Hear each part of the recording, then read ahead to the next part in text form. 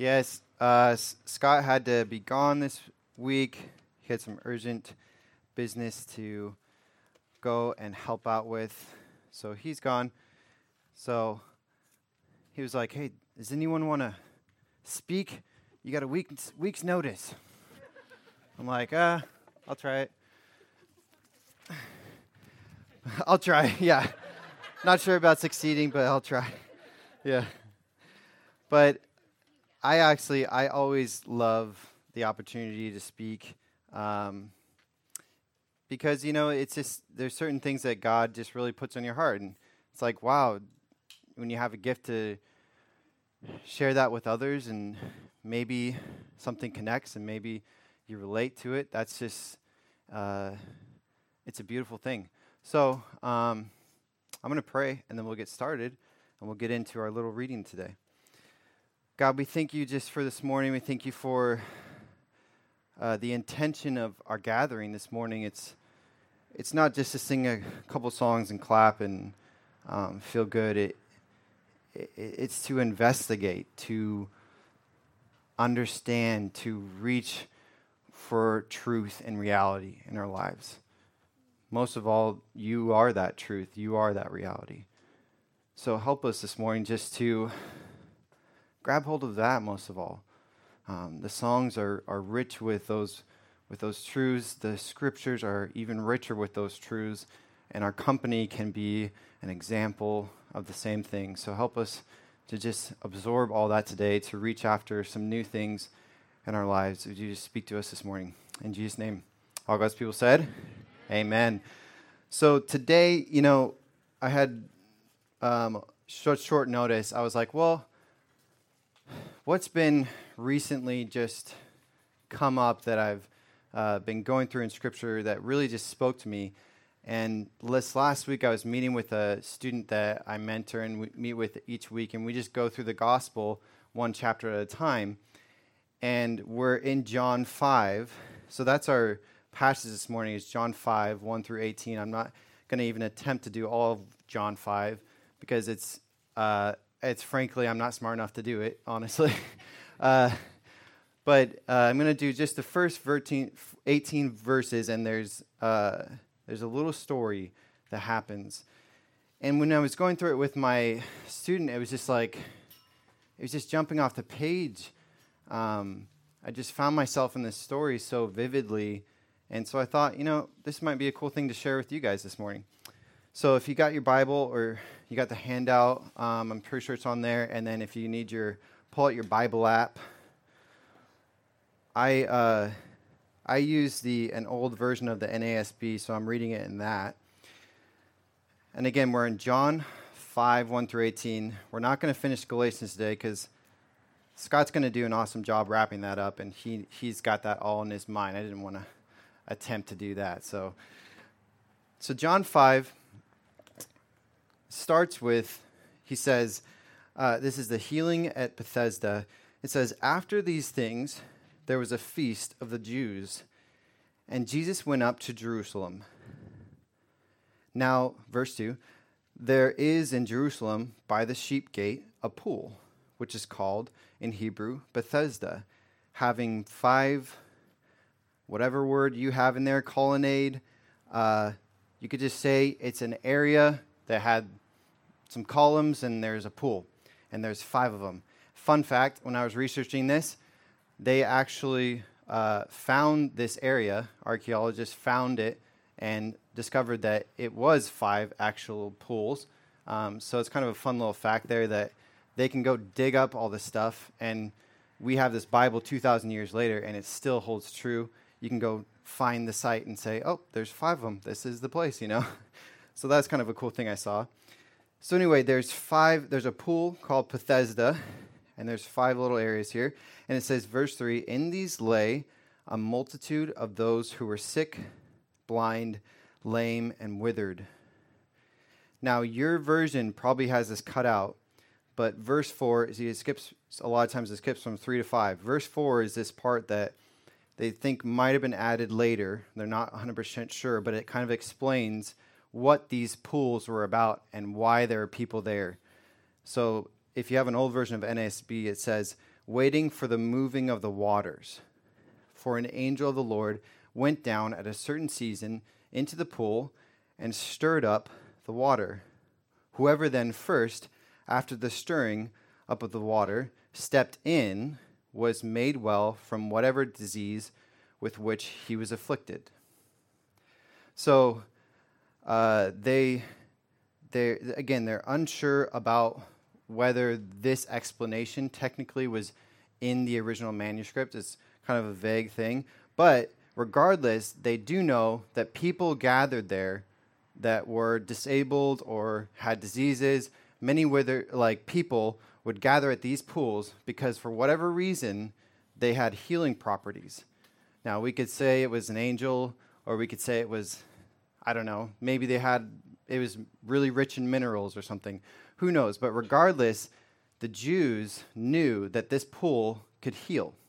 So there was a reputation about the pools. So you have all these people gathering at these pools, waiting, and you got to get there first. So there's kind of this emphasis of you got to get in the pool first after it gets rippled or whatever. And then verse 5, it says, "And a certain man was there who had been 38 years in his sickness." 38 years. And think about the life expectancy of that time. Not very high. So 38, I'm guessing you're probably getting to the end of your life at that point. Maybe he had it from birth, and maybe he was only 38. But I don't know. Imagine if he was only 15 and then he got whatever disease he got. So this is a older person at this time in that day and age. And verse 6, it says, "When Jesus saw him lying there and knew that he had already been a long time in that condition, he said to him, 'Do you wish to get well?'" It's a funny question, right? Of course he wishes to get well. It's not like Jesus needs the answer to this question, and yet he still takes the time to ask it. And I think that's really interesting. I also love that every time you read through the Gospels, just make a note of every time that it says when Jesus saw, right? Because, right, so often we feel like God does not see. And, right, we feel like that. Feel like, it's like, are you not paying attention? Do you not know? Like, the world is in this state. I mean, think about even this last year. Are you paying attention? Like, can you miss it? There's a whole pandemic, and people are more divided than it seems like in a long time, and you can't say anything without offending this person and that person, and it just is all over the place. We can't figure out how to do church. And there's a question, right, that often comes in our mind of, is God looking? Is he seeing? Does he care? So make that note when you see that, because here we have John 5 telling us that God cares. He sees. Because Jesus could have passed him by, could have not saw, but he does. So here's our proof right here. And it happens over and over and over when you read the Gospels. So verse 7, so he asked him, "Do you wish to get well?" Odd question. Then verse 7, he says, "The sick man answered him, 'Sir, I have no man to put me into the pool when the water is stirred up. But while I am coming, another steps down before me.'" So this guy is disabled so much that he cannot get himself quickly enough to the water. So he doesn't have anyone to help him either to do that. And so people, while the water stirs, get down there faster than he can. And so he never gets to get healed. You guys kind of get this picture? I love that. He's like saying, I have no help. I don't have a chance. Right? It sounds familiar, right? There's no chance of me getting down here. All I can do is sit here and just hope for the day that maybe I get there first. So he explains this to Jesus, and I think about it too. He's basically saying, all these people are selfish. They don't even help me. it's kind of funny. Like he's not afraid to tell Jesus how it is, how he feels. And it's a great example to us too of when Jesus asks us a question or he sees us, look at this, right? We're allowed to tell God what's going on. I don't have any help. There's no one here. I've been doing this and it's not working, right? So take comfort in that, right? So verse 8, let's keep going through. He says, so Jesus says to him, the simple thing, arise, take up your pallet and walk. No explanation, no do this, no, there's every story is different with Jesus. One guy, he says, go and do this 7 times and then that you'll be healed. Or, here, let me make some mud with spit, put it on your eyes, now you're blind. Or now you're blind. now you can see. Right? But this is different. He just says, arise, take up your pallet, and walk. He doesn't even say you're healed. He doesn't say your sins are forgiven. He doesn't even ask him necessarily. He did ask him, do you wish to get well? The guy didn't really say, yes, I do. So this is a very short conversation interaction here. In verse 9, immediately, to no surprise to us because we're reading the Gospels in hindsight, immediately the man became well and took up his pallet and began to walk. So, again, no surprise, but to him, just put yourself in this guy's shoes for a second. 38 years. You could just stop the message right there and just 38 years. And then one moment with Jesus and everything changes.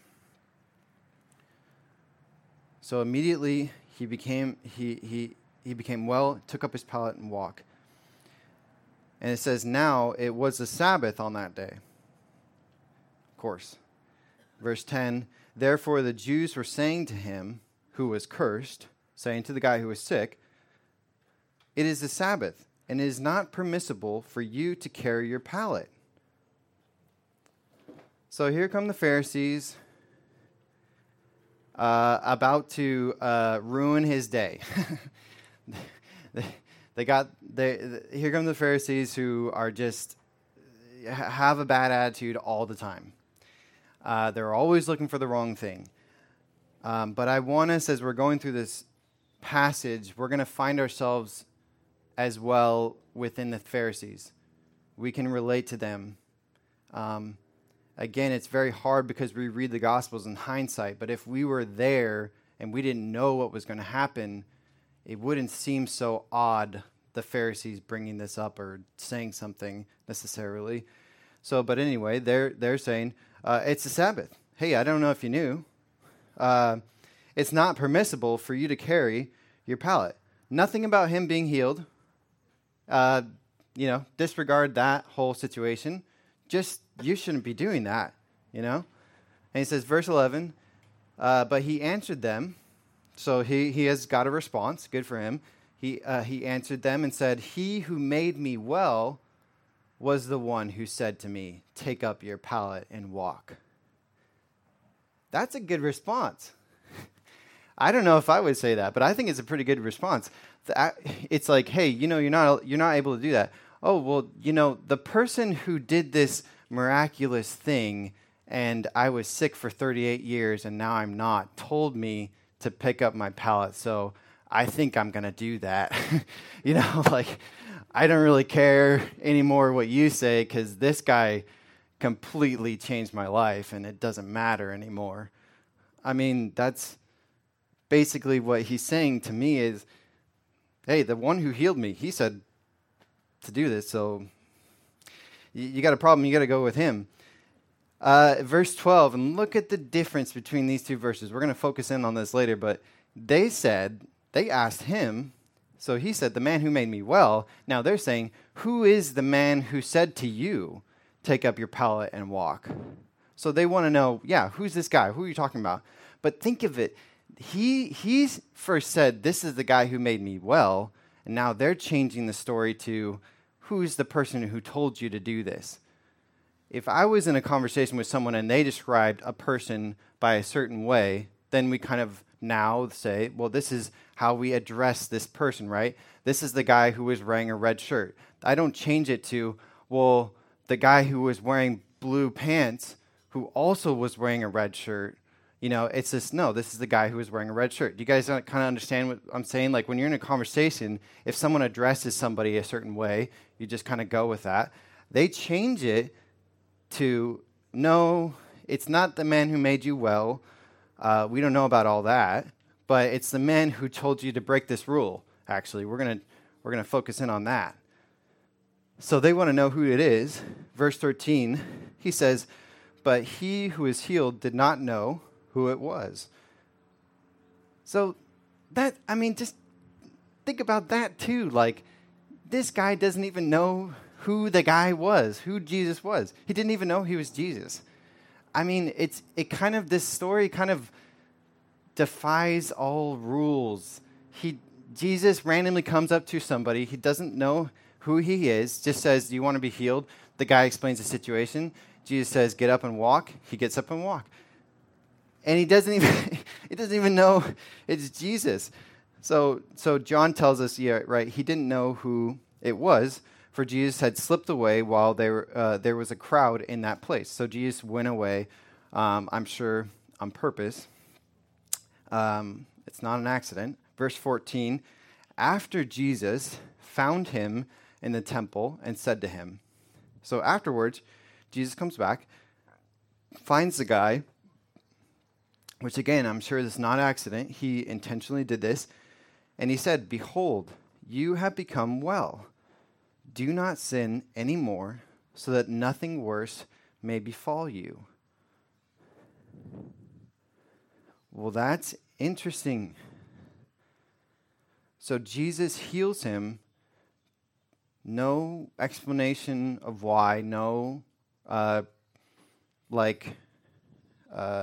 condition to healing, and then comes back and says, hey, by the way, you're well, don't sin anymore. And then he says, so nothing worse may befall you. So what's worse than 38 years a cripple? Hard to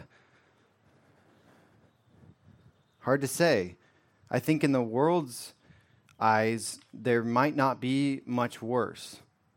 And we can easily look at our situations and say, this is really bad. And someone should do something about this. Or this is wrong. Not supposed to be this way. But Jesus is making a distinction in this story that's bad. He's not saying it's not bad, but he says nothing worse. He says, you think this is bad, but there's something worse than even that. So we're going to come back to that. So he says, don't sin anymore, so nothing worse may befall you. Then verse 15, the man went away and told the Jews that it was Jesus who had made him well. So he goes back and says, hey, by the way, it was Jesus. Because maybe he wanted to give him credit. Maybe he wanted to be clear with them. I don't know. If I was him, and I knew it was Jesus, I probably would say something so that they knew this guy's still, I don't know, like you're kicking it to the man in a way. Hey, it was Jesus, actually, the guy you guys can't get a grip on. So he tells them it's Jesus. And then 16, it says, for this reason the Jews were persecuting Jesus because he was doing these things on the Sabbath. So they're persecuting Jesus. Jesus heals this guy, and they're persecuting him because he's doing it on the Sabbath. And verse 17, but he answered them. So this is Jesus now is in the situation, and Jesus says, my Father is working until now, and I myself am working. In other words, that's a very hard translation, but what he's saying is that you know that God is working. My Father is God, and he's working on all the time. And by the way, I am too. So he's saying something to the Jews this would have made their ears on fire, right? They would have been like, what are you saying? Excuse me, And then verse 18, John explains this to us if we're struggling to understand what Jesus is saying. Verse 18, it says, "For this cause, therefore, the Jews were seeking all the more to kill him, because he not only was breaking the Sabbath, but also was calling God his own Father, making himself equal with God." So may God bless the reading of his word. Amen. So that's this little story. And I kind of want to work our way backwards through this story, ending on the first kind of part. And so let's focus in on this last little part here. "For this cause, therefore, the Jews were seeking not only the more to kill him, but because not only was he breaking the Sabbath, but also he's calling God his own Father, making himself equal with God." And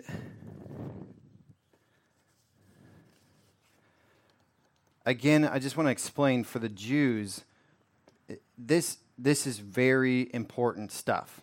So, and it helps us to understand that, because when we read through the Gospels, we want to look for the validity and the truth. How do we know that this is really how it happened, right? And this is a good verse to kind of key in on, of like, this is actually how it happened, because it makes sense. Jesus, saying this is a big deal. To the Jews, that would have been heresy. It would have been, we're going to kill you. We take that seriously, right? You could die for saying that. That's how serious this is. So it kind of shows you, we don't have to read the Bible to know that. We can look at Jewish history, we can look at Jewish culture, and we already know that. That is a part of, that's how the Jews operate, right? Even you can separate the New Testament and just look at the Old Testament.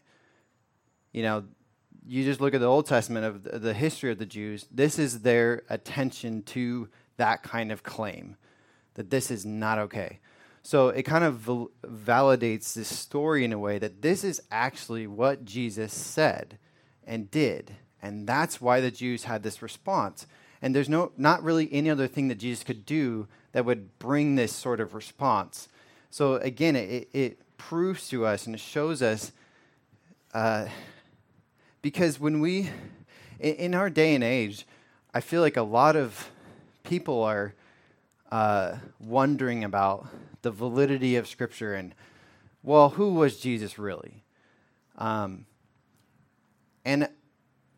so when we read through the Gospels, it's important to pay attention to those things that help us to say, well, yeah, this is who Jesus was. It's really important for us to say, Jesus wasn't just a good guy and he said some smart things. That's kind of you don't have a very good picture of Jesus if that's the truth, because look at this verse. He's saying he's equal with God. That's not smart, that doesn't make any sense. It's not like I'm going to walk around telling people I'm equal with God. It's going to get me in trouble.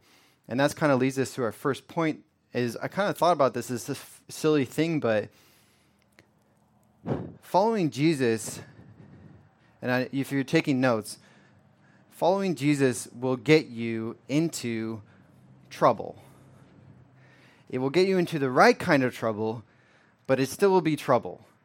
And it's kind of a funny thing, because you look at this story and Jesus is getting himself into trouble, right? He's getting himself into serious trouble. He's about to die, actually. He's about to get mobbed. So, and if Jesus is modeling to us how to live, then we should take that kind of seriously of, well, am I living the same way? Is me following Jesus getting me into a sort of trouble? And I would say it's a right kind of trouble. And I don't think that the world is any different. I think people say that a lot. They say, well, back then that would have made sense. He gets into trouble because of that. But I don't think you could apply this same idea to our current day and age. Because I think if you look at again, go back to verse 12 and 13, right? The distinction between the two. The man who was healed says, well, he says about Jesus, this is the man who healed me. And then the Pharisees say, well, no, this is the man who told you to break this rule. So there's a distinction being made there. And it's easy for us, again, to put this story in the past and distance it away from ourselves. But if we can put ourselves in their shoes, basically the Pharisees, in a way, are trying to they're trying to ignore a reality. The reality being this man was healed, right? That's the reality of the story. To me, if I was in their shoes, the biggest deal here is that Jesus healed this man. It's not that the Sabbath was broken. Like, that's kind of an afterthought, right? So they're purposely trying to move past that reality. And I think we do the same thing ourselves in the way of, just like the Pharisees, they have an expectation of how things work and how something is supposed to work. And when that doesn't go the way they expect, they're looking for ways to invalidate that, they're looking for ways to, I would say, like in our day and age, we're always looking for ways to blame something else. Well, what's the blame here? Something didn't go according to plan. Well, there must be someone's fault. It must be, I did something wrong, then it must be. Or you're always looking for ways to justify, something. Well, I did this right, and that was their fault. Or, this is how it's supposed to be, so that's why this is the way it is. And I think the problem with that, and the problem we see with the Pharisees, is they're doing that in a way to try and escape reality, instead of I guess the way I would put it is, they're not looking for understanding and truth in this situation. They're just upset with this reality, and they don't want to accept it. So it's a good reminder for us, because we can do the same thing. We do it in the church, and we do it outside of the church, I would say. And again, just to key in, this is something that Jesus wants us to pick up in this story, because do you think that Jesus could have told him, arise, get up and walk, and don't take your pallet? Right? He could have said that. Think about this. He specifically told him, take up your pallet and walk. So I don't think I'm reading into this to say that Jesus purposefully kind of made this situation happen. He's trying to make a point to the Pharisees, hey, there's something bigger going on. Can you grasp it? Something more going on here. And it's, how different would this story read if the Pharisees were genuinely looking for truth and reality? If they said, wow, this guy got healed, and it was on the Sabbath, and I know that's wrong, but he was healed. Well, what's going on here? Who is this Jesus guy? Why is this happening? Let's talk to him. Let's figure this out. Like, does that make sense? That could have been totally different. But it's their mindset and their intention of why they're kind of picking this apart. So one question I thought we could think of in this is, if you want to write this down, and it's a hard question, but what truth or reality are we ignoring or trying to escape in our lives because we're too busy finding a place to put our blame? We're upset how this goes. This is not how it's supposed to be. Blah, blah, blah, whatever. This is not the rules, right? And we're trying to blame something, whether it be ourselves or others, when in reality, there's something going on that we just need to seek truth. We just need to seek understanding. It's not a thing of blame. And I thought about, I'm reading a book called Barking to the Choir, which is actually kind of ironic. But it's by this guy named Greg Boyle. And he is awesome dude. He's started a program down in LA called Homeboys Industry. And basically, it's kind of a one-stop shop for gangsters and the gang community to go and get classes they need, get recovery therapy. They can get a job. They can get back healed and into regular life. Because oftentimes, right, they have a lot of social work to do. It's hard for them to handle a job, someone telling them what to do. They look, intimidating, and they're not used to like using respectful language or whatever it is. So he started this program where he specifically gives them a job and helps them to get back on their feet and get out of the gang life, because that's all they knew. And it's really amazing. I highly suggest reading his first book called Tattoos on the Heart, Greg Boyle. I read that one. It's fantastic. But this new one that he wrote, I wanted to quote something from it because I thought he said it so good. He says, he's talking about this, he uses stories a lot, and he's talking about this guy, and he's drawing this truth from it. He says, locating our wounds leads us to the gracious place of fragility, the contact point with another human being. Locating our wounds. And then he says, when we share these shards of excavation with each other, we move into the intimacy of mutual healing. And he says, awe, A-W-E, awe softens us for the tender glance of God. Awe softens us for the tender glance of God, then enables us to glance in just the same way. And he says, we must try and learn to drop the burden of our own judgments, reconciling that what the mind wants to separate, the heart should bring together. Dropping this enormous inner burden of judgment allows us to make ourselves what God wants the world to ultimately be, people who stand in awe. Judgment, after all, takes up the room you need for loving. Think about that. Judgment, after all, takes up the room you need for loving. Readying oneself for awe at every turn insists that compassion is always the answer to the question before us.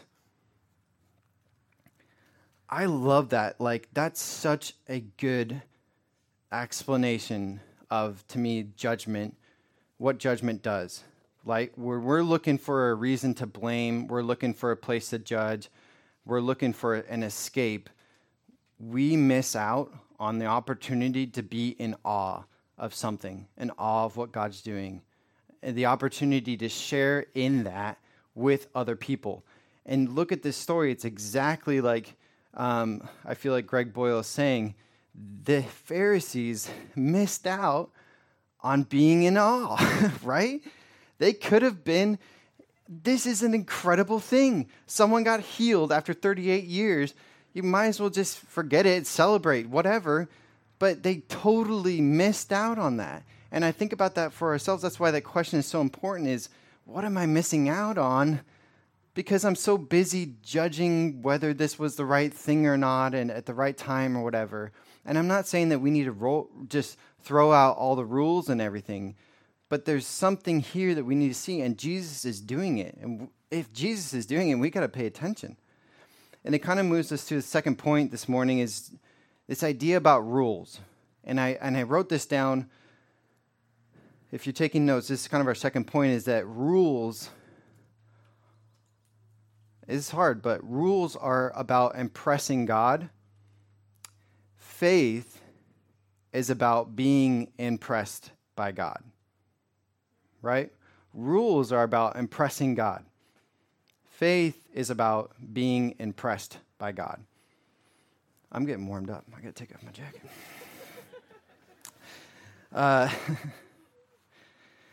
And think about this. Like, again, what did Jesus tell the man to do? He specifically told him, pick up your mat. He told him, break the rule. Hey, break the rule. That's kind of cool. I mean, it's always fun when you have like a mentor or whatever that's like, we're going to break this rule, right? Or like, you know, it reminds me of like when I was a high school student or a middle school student, and your mentor or whatever would take you out to go get a burrito or whatever. It's kind of like, oh, we're breaking the rules. We're going off campus. But again, look at the difference between verse 11 and 12, right? I think, again,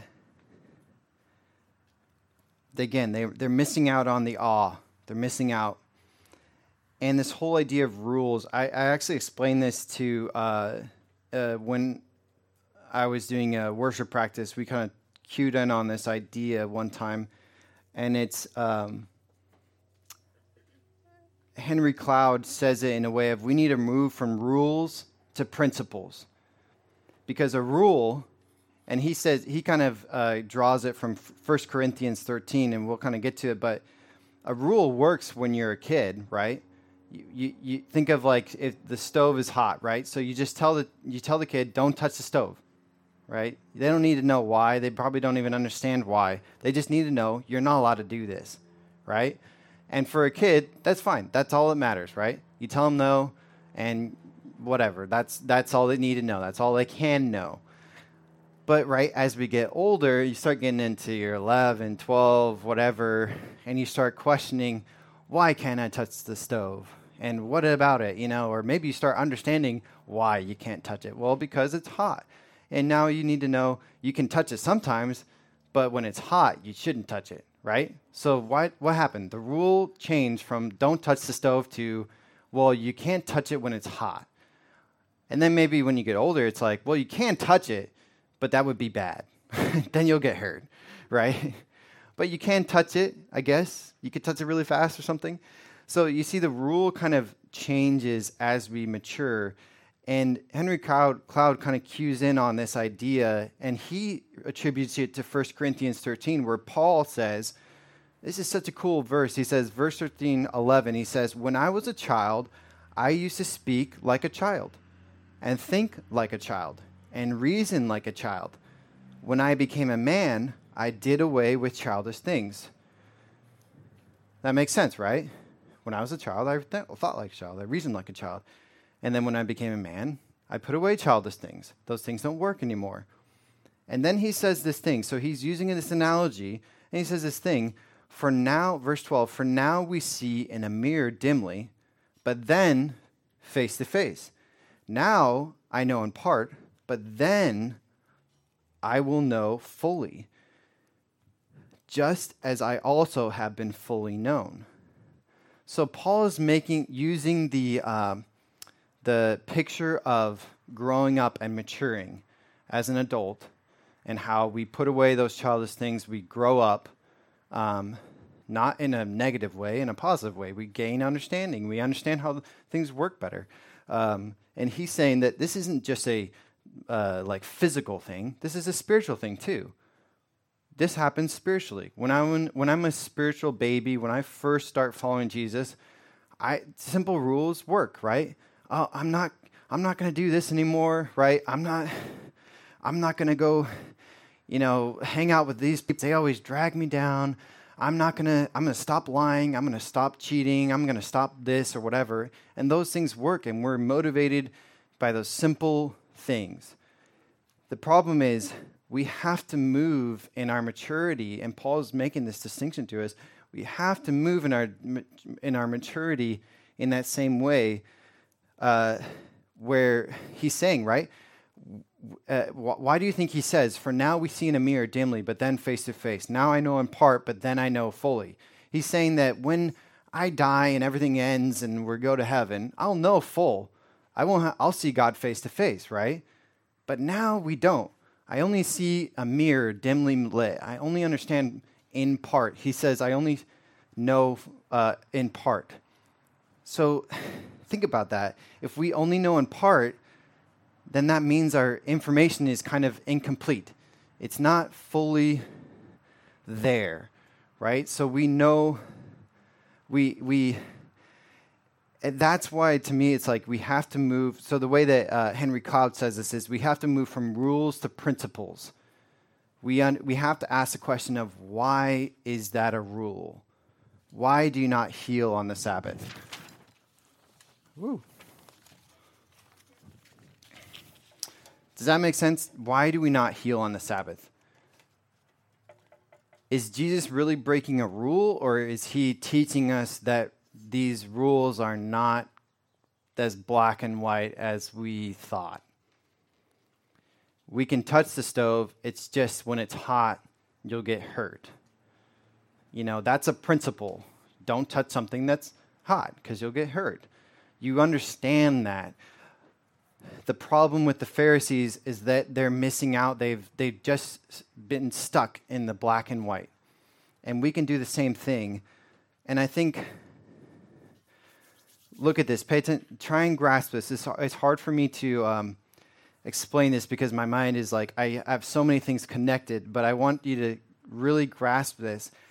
1 Corinthians 13, right? He says this whole thing, we gotta grow up, we gotta put away our childish things. We only know in part now. We don't know fully. So we need to have principles about things, but they're not black and white. They're gray. There's some room here to move around. And he says, verse 13, at the very end, he says, but now faith, hope, and love remain, these three. But the greatest of these is love.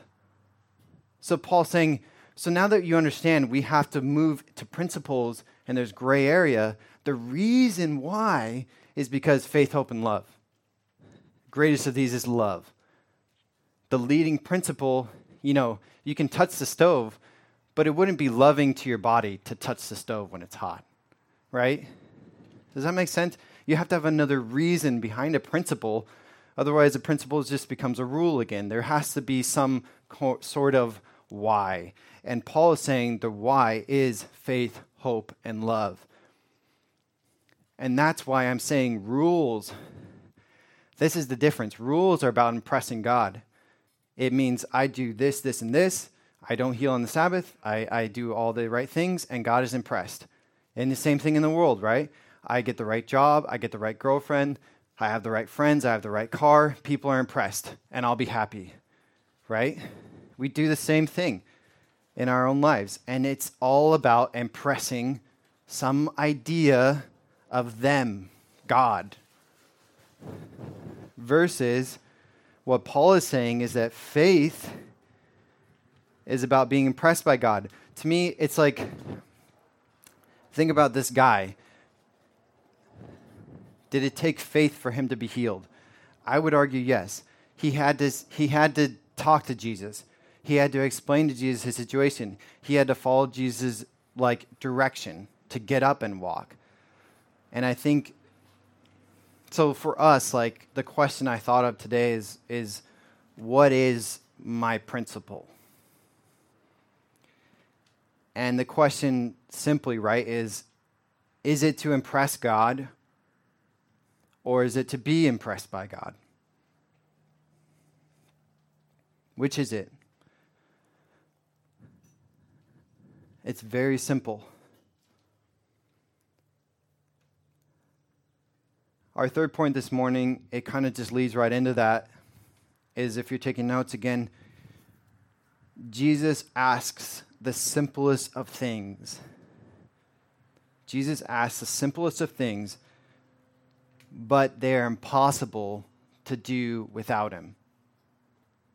Does that make sense? Jesus asks the simplest of things, but they're impossible to do without him. Look at the verse. Look at the story, right? What did Jesus ask them to do? The simplest of things. Pick up your pallet and walk.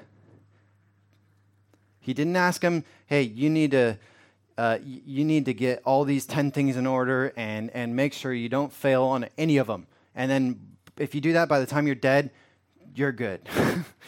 No, he just says, it's so arbitrary even, like, pick up your thing and walk. But the thing is, I mean, think about it. Could he have done that? No, right? He couldn't have done it. It was impossible. It was an impossible task that Jesus asked him to do. Think about that. Like, think about that for us. Put ourselves in his shoes. God asks us to do the simplest of things, and they're impossible without him to do it. I thought of an example in my life is like, we see this all the time where God asks us, oh, I would like you to go and talk to this person. Well, God, that's a bad idea because I don't like talking to them. They're intimidating and I'm going to get flustered and upset and it's not going to be good. And you know what? I'd rather go and do this, this, and this so that they notice and then they'll see that that thing that you want them to see, and then I won't have to talk to them. And then, problem solved, right? God asks us to do these things, and in our mind, it's like, that's impossible. Can't be done. I can't have that conversation. Or I can't make that step. And why do you think God asks us of those things? It's not because he wants to just force us to suffer in those situations. It's because he wants us to know we can't do it without him. Following Jesus, one way I put it is like, you can't follow Jesus without Jesus. But we try and do it all the time, right? We say, well, I'll do this, this, and this. I know you said that, but I'm going to leave you over there, and I'm going to do this, this, and this, and then we'll reach the same point at the end.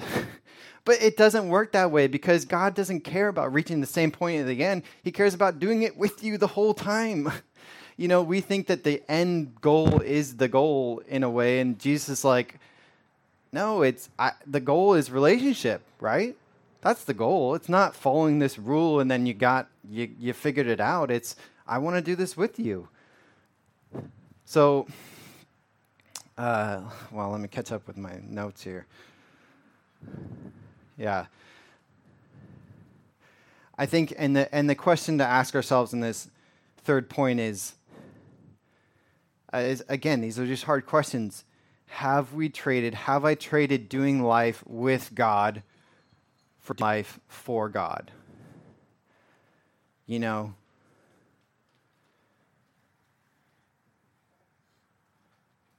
It's okay. I want to give you guys permission this morning. It's okay to feel like the thing that God is asking you to do is impossible, even if in your mind you think, that shouldn't be impossible. I should be able to talk to that person. Why can't I do that?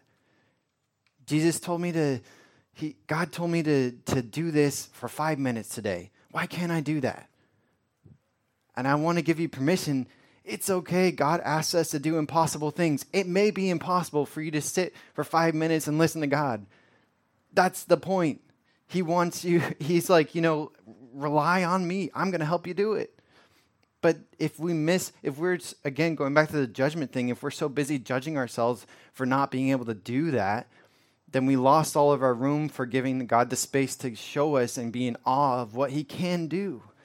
Imagine, again, this sounds silly, but imagine if the conversation between this guy who was sick and Jesus went more like, hey, Jesus, I can't get down to there because, no one will bring me down. And Jesus says, get up and walk. And he says, well, I don't know if you know, but it's the Sabbath today, so it's not a good time right now.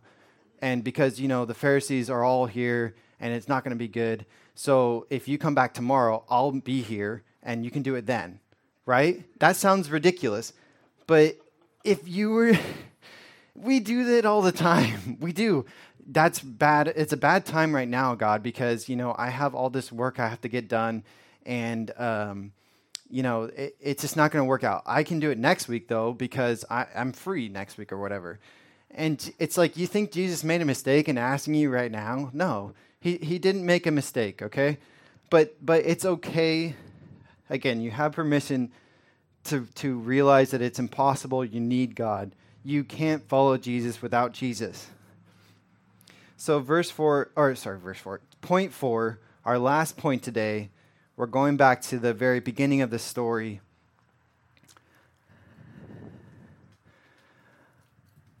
And the point is, if you're taking notes, have we realized how desperate the place we are in is? Have we realized how desperate the place we are in is? And I know that sounds intense right now, but I want to hash this out a little bit this morning. Because Jesus says, right, in verse 14, he found the guy who he healed. He said, "Behold, you have become well. Do not sin anymore, so that nothing worse may befall you." So again, Jesus is making a distinction. He's saying that being sick for 38 years is not as bad as something else that has to do with sin. That's very scary to me, because I'm like, one of my biggest fears is becoming crippled. Like, I think about that sometimes when I'm doing like mountain biking or when I was surfing all the time. It's like, man, what if like a shark ate my arm off, and then I wouldn't be able to play guitar, and I would only have one arm, and that would suck. Like, it would just be horrible. My life would be over. But Jesus is saying that's not actually the worst that could happen to you. And I want us to, a lot of times we look at these verses where Jesus makes these distinctions and these claims, and we just say, well, again, like, we disregard Jesus. Well, it's just Jesus talking about spiritual things again. It doesn't make sense. But again, like, who did the Jews say? What did the Jews say about him? This is a man who's claiming to be equal with God. That's very serious. If Jesus is who he says he is, then we got to pay attention to what he's saying, because it's life and death, right? This is the man who is equal with God and apparently has the power to heal this guy after 38 years. Not only that, he's got the power to resurrect himself. Okay, so when Jesus says something, we got to seek after understanding. We can't disregard it because we don't understand it. I struggled to think of a way to illustrate this point this morning about being in a desperate place. And I thought of I don't want us to focus on condemning ourselves this morning because we have sin in our lives, because that's so easily the thing we do. Jesus is talking about sin. Man, I got a lot of sin, and see, I'm a bad person. I knew it. I knew it. It's true. We want to disregard these things because we don't want to sit there and condemn ourselves. And you know what? Scripture tells us not to do that either. So I want to focus on this idea of sin. What really is sin? And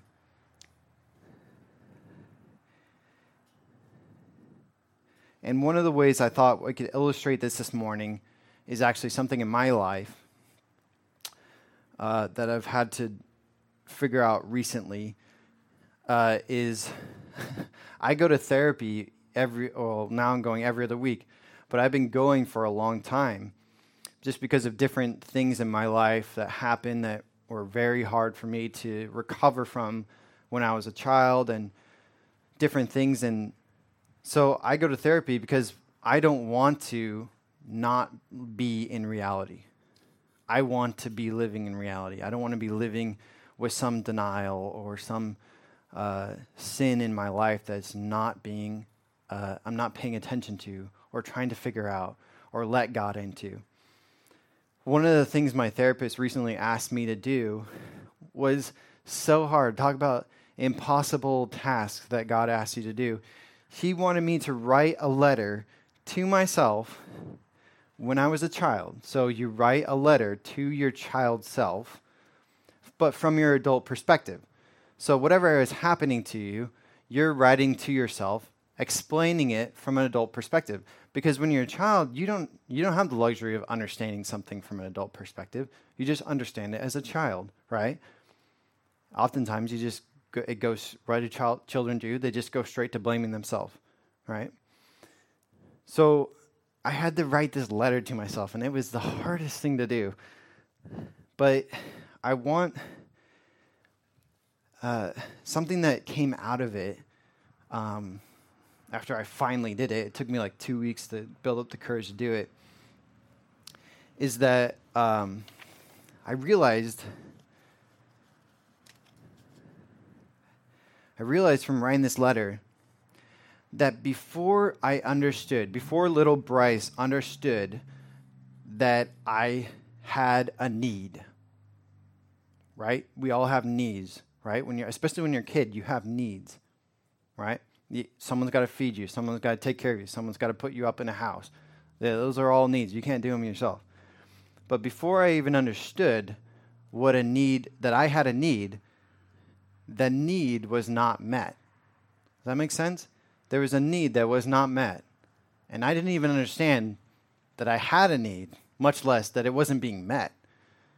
And I realized that before I understood that I had a need that was not even met, I went looking for ways to meet that need that I didn't even understand that there was a need. Do you guys understand what I'm saying?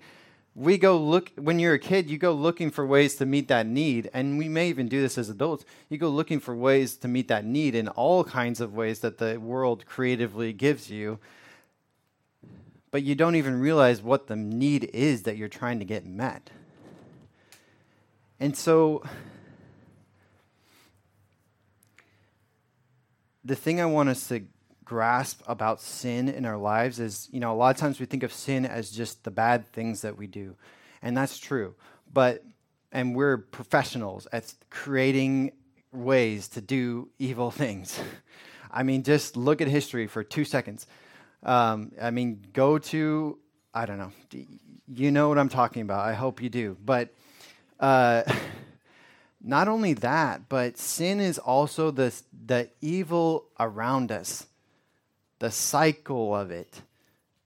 It's the cycle that we find ourselves in when we're a child and this need wasn't met because that parent had this situation and that need wasn't met in their life, and so on and so forth. And this person over here is just being a rotten person because they didn't get this need met because that other person did that to them. It's just this never-ending cycle. So we have to think of sin too as it's not only the things that we do, but it's also the things that are done to us. We have to wrap our minds around that. And I think if we go back to the verse, behold, verse 14, behold, you have become well. Do not sin anymore so that nothing worse may befall you.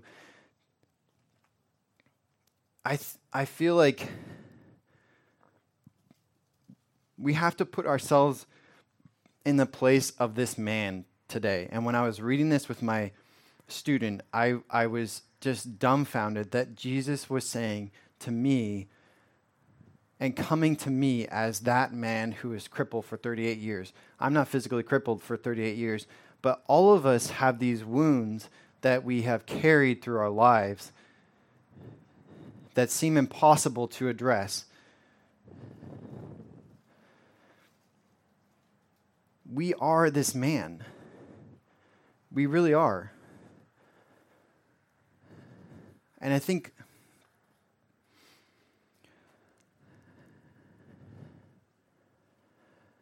do you think that this man, I wrote this down, do you think this man was not motivated for the rest of his life by this singular act of mercy and love?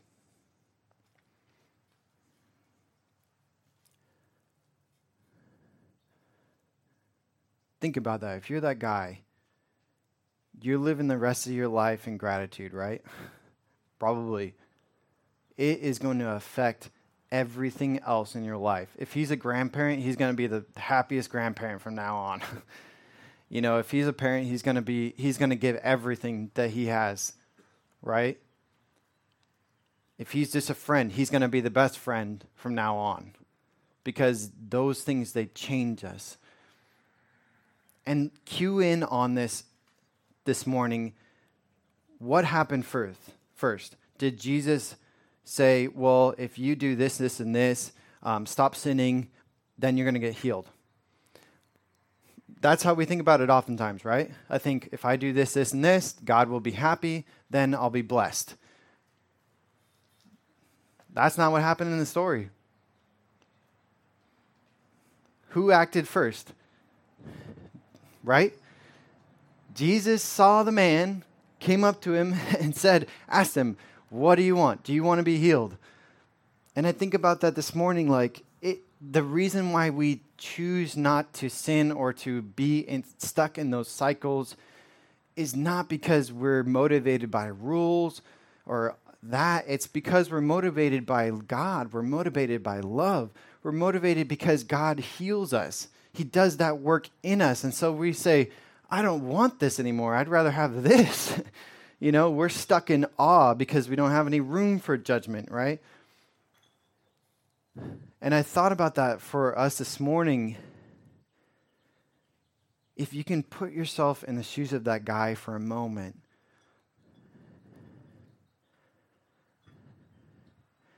put yourself in the shoes of that guy for a moment this morning. And Jesus is asking us,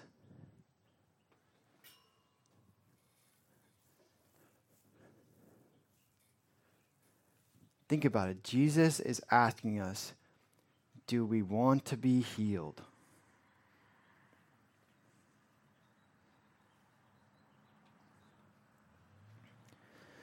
I know that a lot of us have so many reasons why we've been disappointed and this should be this way, and this person should have been this way, and this is wrong and this is right.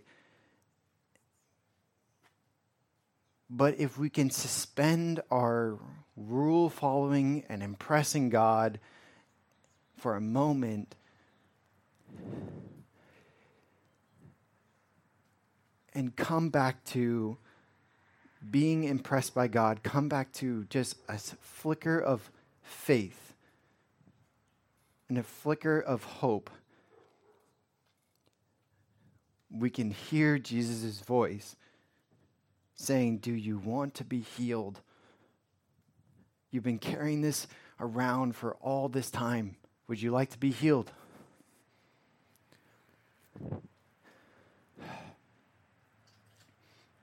And I think the beautiful thing, too, about following Jesus is that he gives us the permission to say no. He gives us the option.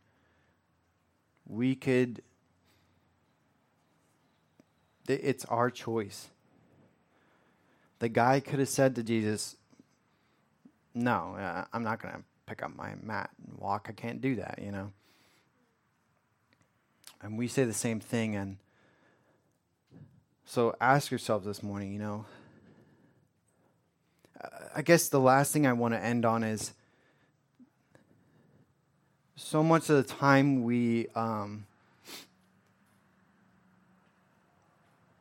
it's hard because it feels like Jesus is not present, or God is not, like we said at the beginning, God is not paying attention. He's not looking.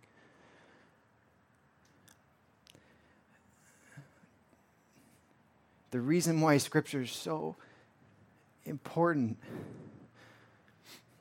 is because we have His words.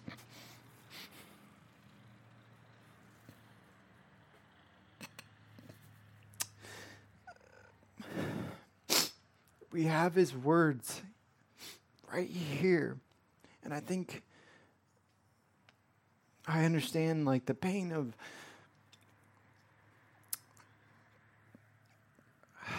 God not paying attention, but I just want, if you're feeling that way this morning or you relate to that, I just want to say that Jesus' words in verse 6 are for you. This doesn't have to be a far-off story this morning. It can be for you. Jesus was God. He's not just saying this for this one man. He's saying it to us. You think he didn't know that we're going to write this down and read these things, So please, have a moment of faith this morning. Have a moment of hope and love that God is asking this question of, do you want to be healed? So, yeah, I'm just going to end with that. Let me pray real quick, and then we'll come up and do the last song. God, just thank you for your word.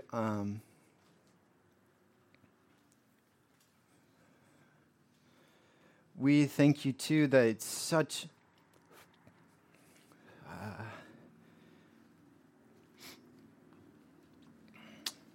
it's so hard sometimes to grasp you in our lives.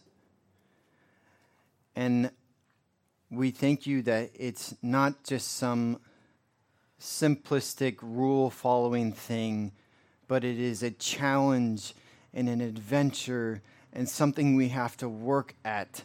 It's not just this check mark, get it done, I'm in the right place. It is a dynamic thing with you, God. And it takes every fiber of us to move forward. And we grow and we get stronger, God. I pray for us this morning and everyone listening in online, just that we would have a moment in our lives to be in awe of who you are, rather than trying to impress you somehow, or impress some idea of what we think should be. We thank you for Jesus. We thank you that he is this shining example and modeling, and he just blows all of our expectations out of the water. He turns everything upside down. I pray you would do that, have that effect on us in our lives, in our jobs, in our friendships, in our marriages, in our relationships with our children, in our ideas of the future and what we think. All of those things, God. We want to be like this guy where our whole life is flipped upside down because you are continually showing up and acting, and we are paying attention. We are reaching for you. So be with us the rest of our day. Be with us this week. We just look to you this morning, God. In Jesus' name, amen.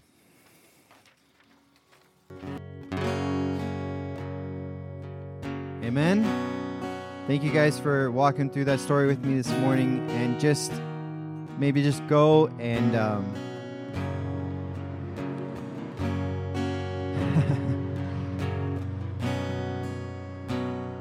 may you go and be impressed by God instead of trying to impress God. Amen.